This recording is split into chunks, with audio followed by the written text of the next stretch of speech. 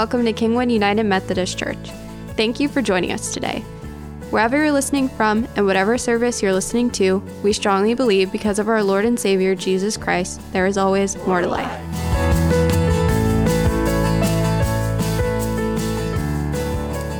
For some of you who are aware and some who may not be aware, the church moves through what is called a liturgical calendar. And so, as some have said, how do we pick the colors each time for the altar and for the pulpit? These are called the paraments. And the paraments are anything that is colored that adorns a sanctuary space. A young child walking in a church not too long ago said, "How come your bib keeps changing colors?" It's called a stole. It is representative of the clergy responsibility to serve, and liturgically represents the cloth that Jesus took from around his waist that he dried the disciples' feet. It is to be a reminder to us that we are called forth from the representative life of the church to be in service to the church, not to be served, but to serve others, unless it relates to donuts or cupcakes, as Sarah let us know. Or tamales, yes. So, no quieres caliente, por favor. So, I've learned to say that very clearly. I do not want hot, please. I have Danish blood and it shows. And so we have what's called a liturgical calendar that guides us through the church year. So this is basically the end of the year in the church calendar. This is what the church calendar would look like. Seedbed put together a wonderful graphic that helps us see what happens. If you will notice on the far right-hand side of your screen, you see the crown. This is known as Christ the King Sunday. So the church seeks to have this rhythm, and it begins next week in Advent as we look expectantly, and we're in the dark. We're looking for the hope of the one who is to come in the Christ. So it's from darkness to light. Christ is born, and then there's Epiphany, the season of sharing with the world that carries us for several Sundays. We have the season of Lent that takes us into the place of spiritual practices and disciplines.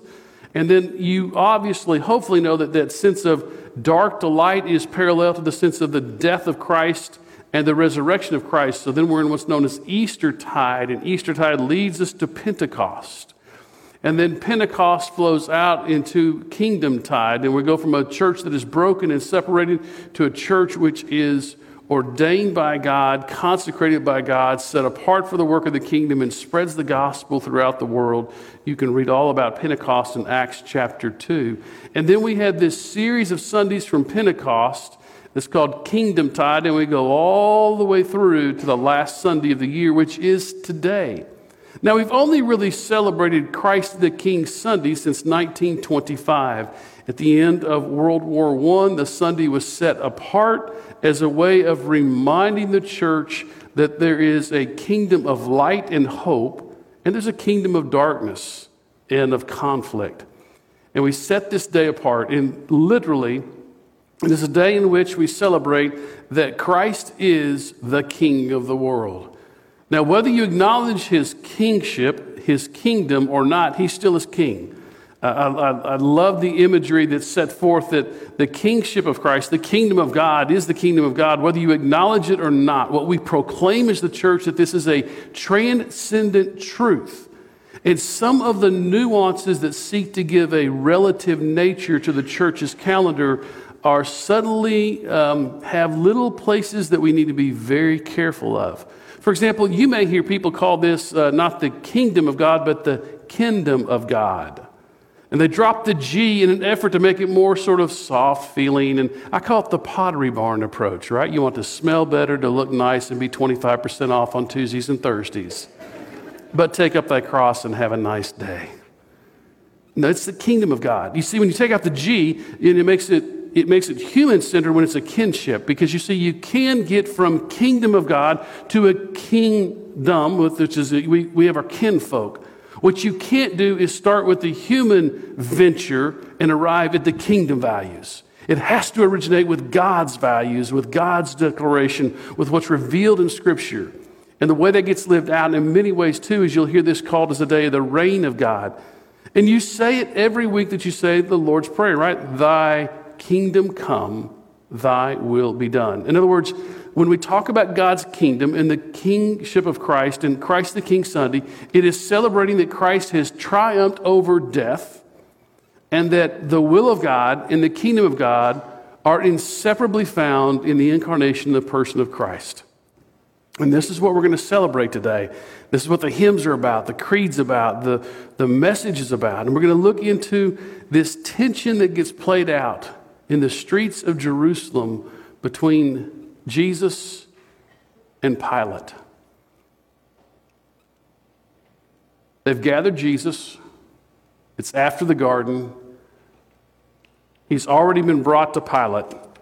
Basically, the one who from Rome says, keep peace in Jerusalem, with all of those Jewish zealots and those Jewish people, don't let anything create any problems. You keep the peace.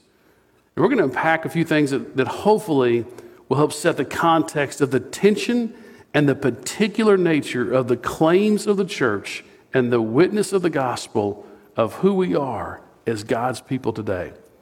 In that spirit, I'm going to invite you to stand as you are able. We're going to hear today from the Gospel of John, chapter 18, verses 36 through 40. Jesus says, and he's saying this to Pilate, my kingdom is not of this world. I want you to look at that very carefully. My kingdom is not of this world. Hold on to that thought. If it were, my servants would fight to prevent my arrest by the Jewish leaders. But now my kingdom is from another place. You are a king then, said Pilate. Jesus answered, you say that I am a king. In fact, the reason I was born and came into the world is to testify to the truth. Everyone on the side of truth listens to me. What is truth? Retorted Pilate. With this, he went out again to the Jews gathered there and said, I find no basis for a charge against him. But your custom for me to release to you one prisoner at the time of Passover, do you want me to release the king of the Jews? And they shouted back, no, not him. Give us Barabbas. Now Barabbas had taken part in an uprising. This is the word of God for you and me, the people of God. Thanks be to God. You may be seated. And as you are, let us pray together. May your Spirit, O God, come and stand between me and your people so that the words of my mouth and the meditation of our hearts together would be shaped, formed, and molded into the gospel of Christ, in whose name we have gathered, in whose name we pray, and in whose name we will depart this place and seek to be people of your kingdom, people of Christ.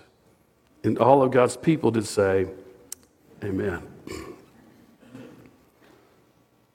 There's a story that is often circulated among the ranks of preachers and pastors and sermons and books about a Danish king that when the forces of Hitler and Himmler invaded Denmark, there was a direct order that everyone who was in Denmark, who was Danish, would have to wear the Star of David.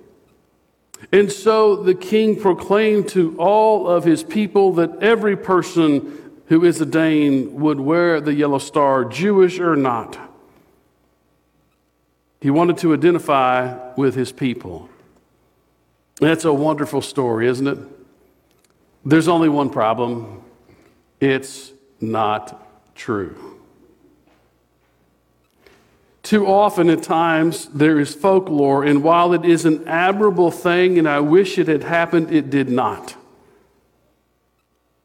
But over time, stories become legends. In some way, what brings Jesus into Pilate's presence and creates this conflict is the very legend of who Jesus would be that was being fabricated, that he was going to rise up an earthly army and take over things in Jerusalem. There was already a tension that existed between Pilate and the Sanhedrin and the Jewish leaders. Years before Pilate came into Jerusalem, and we celebrate his entry on the same day that Jesus came in on the back of a donkey. We call it Palm Sunday. And Pilate comes in full of Rome's might and wants to proclaim that you must follow our rules. And he works with the Sanhedrin.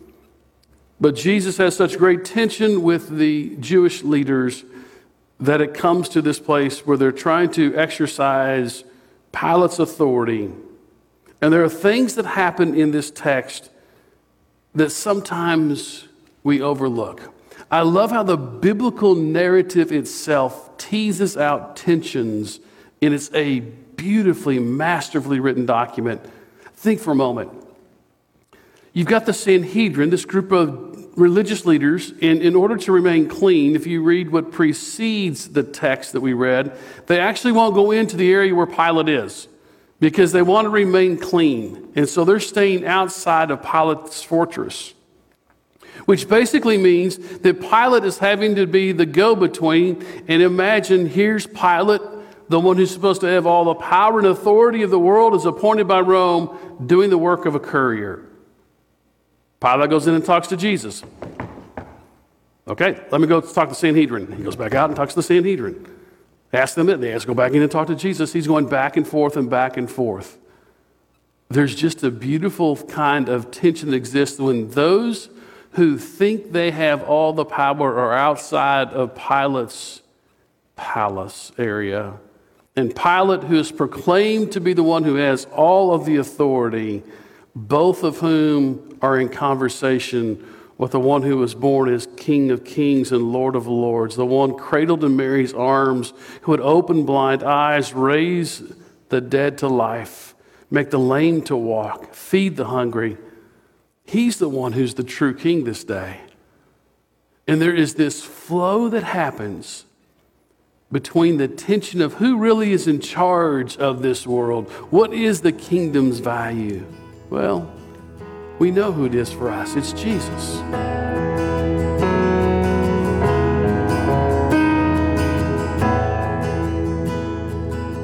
Thanks again for joining us for today's message. We will return to the sermon in a moment, but first, we would like to ask for you to rate, share, and subscribe to our podcast.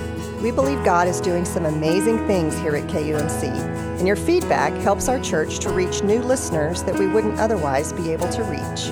Now, let's get back to the Word.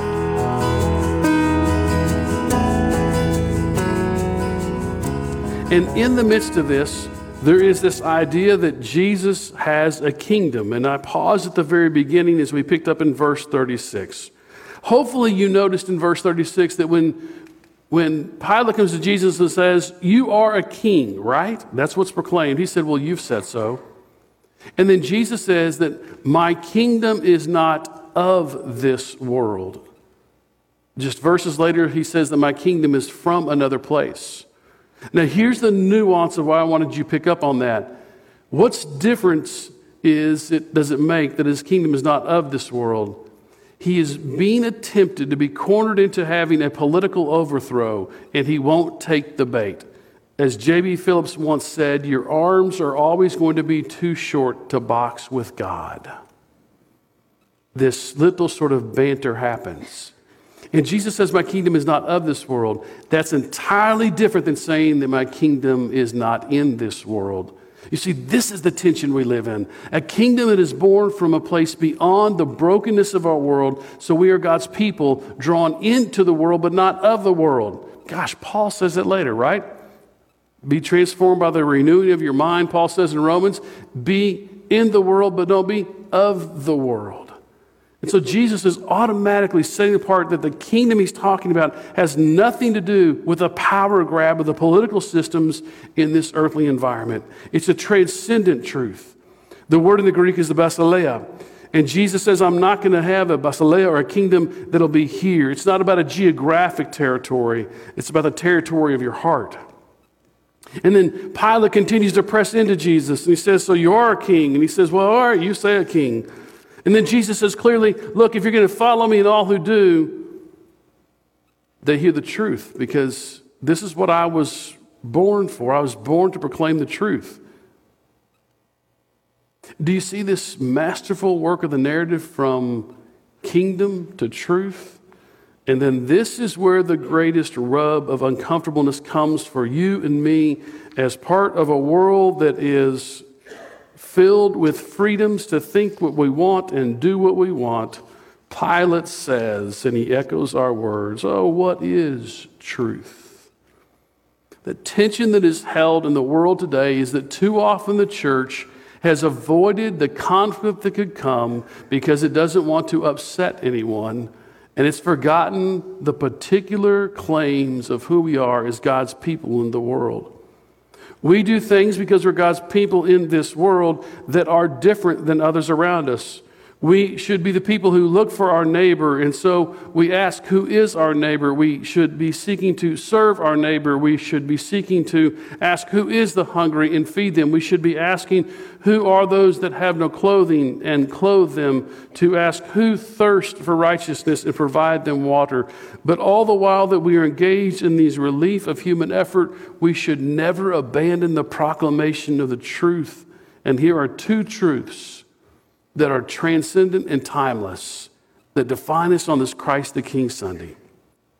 First, Christ's kingdom is about how you live, not about where you live. Christ's kingdom is about how you live, not where you live. Throughout the face of this earth, across ethnicities, across all nationalities, this day is being celebrated. That Christ the King is the one who is the triumphant King of righteousness, the one whose love transcends our differences. And friends, I know something about differences. I know that there's times when there's tensions that are held, but let me tell you, I've learned that it's not just what you say, it's what you do, and I learned this in a very practical and painful way this week. On Tuesday morning, we were all in my house, Sean and I. We got up early, and she was baking some goods for her Bible study, and it was going to be Bring Something Good to Staff Day. And so Sean decided that what she was going to do is, if I helped, we were going to make those, I love those little sausage balls, those little cheddar sausage balls. And so we got everything together. And my routine is I love to watch the top 10 on SportsCenter in the mornings, Monday through Friday. Or if you watch it, you know, Fridays are not necessarily the top 10, but Monday through Thursday are the top 10. It's 6:55. We've gotten everything done and whatnot. And I said, hey, I'm going to go sit down. I want to see the top 10. I'll come back in and help clean up. No sooner than I sat down than I heard this noise. Thought something fell. Just moments earlier, you know, we'd been using the oven, the kitchen was getting warm, and so I turned the fan on. Right adjacent to the kitchen is sort of our living space, and I turned the fan on high so there'd be lots of wind moving. And as I came around the corner, I noticed this white cloud emanating from the kitchen area. Sean had just poured a brand new 5-pound bag of flour into the shatterproof plastic container. Do you know they really don't shatter when you drop them from about 3.5 feet to 4 feet? But you know what they do? They create a cannon effect. It hit at an angle facing the pantry and the refrigerator. And as I cleared the corner through all of I could see what looked like just an explosion of flour. And I did what every rationally thinking male in this room would do. With absolute compassion, no accusation whatsoever, I simply asked, what happened? And my wife responded, Arkansas word, Arkansas word, Arkansas word, you think happened.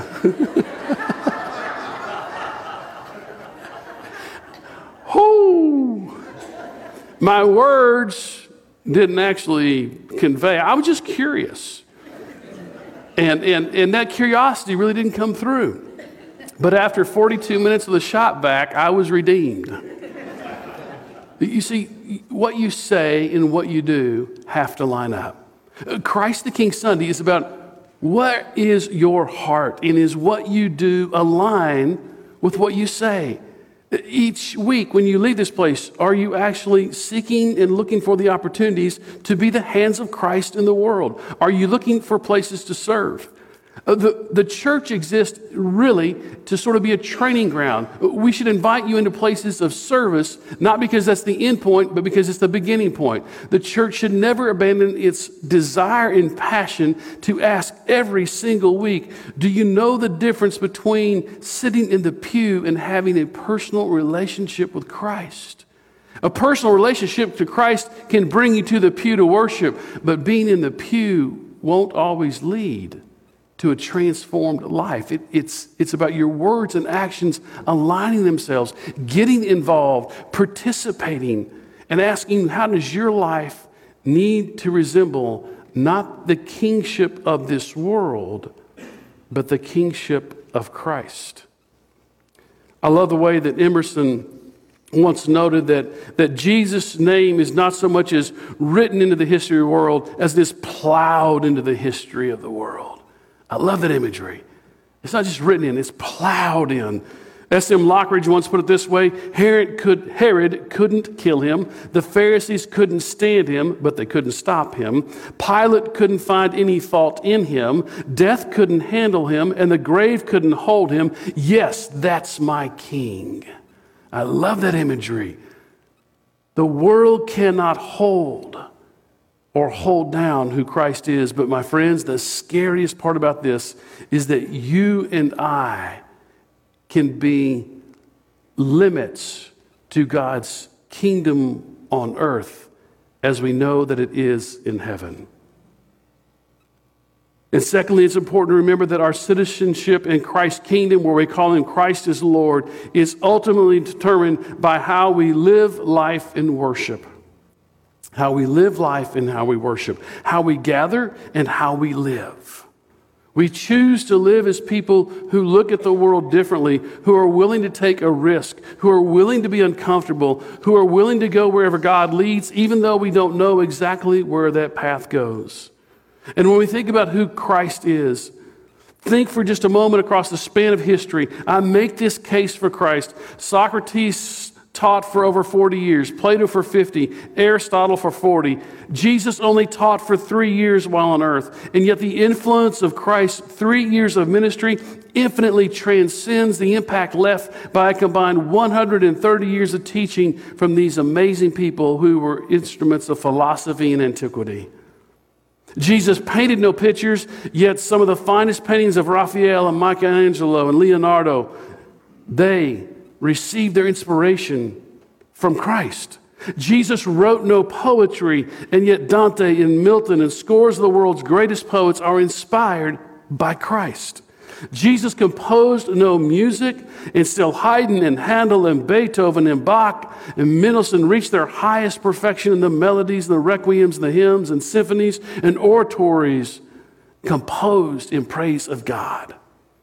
Just last night, I listened to the Kingwood Chorale sing 2 different magnificent pieces.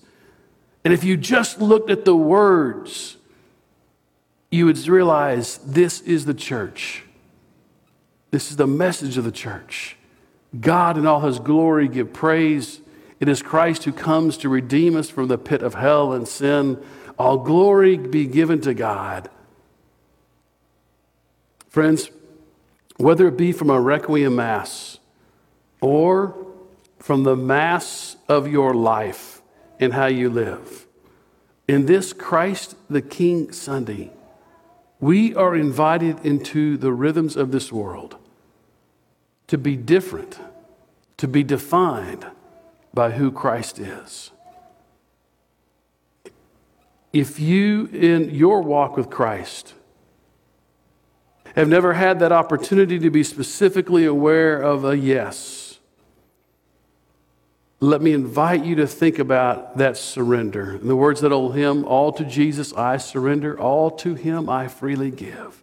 Will you yield and give your life fully and freely to the one who is the King of Kings, the Lord of Lords, the one before whom every knee shall bow and every tongue confess, Emmanuel, God who is with us, the one who has conquered death that we might know life eternal, Christ the King, who is truth, who is life, who is light in the dark world. Let's pray together. God, as we ponder and reflect upon our own journey of faith, we pause in this moment to give you thanks for those who have nurtured us, maybe in kind words of instruction, maybe in firm words of correction, but they helped us to more clearly hear your call to each of us. God, we give you thanks for those who have modeled and given us the example of what it means to surrender and give our life fully to Christ. God, we give you thanks that you're never done saving us, and that in the process of yielding our life, we even today look for another opportunity to yield our life to you. God, we give you thanks that as we move from this place into the world, you have equipped us with the ability to see what the world needs and to meet that need. May we leave here being reminded of who we are, of whose we are, and who we are called to be as people who follow Christ the King. For we pray this in the name of the Father, and of the Son, and of the Holy Spirit. And all of God's people did say, Amen.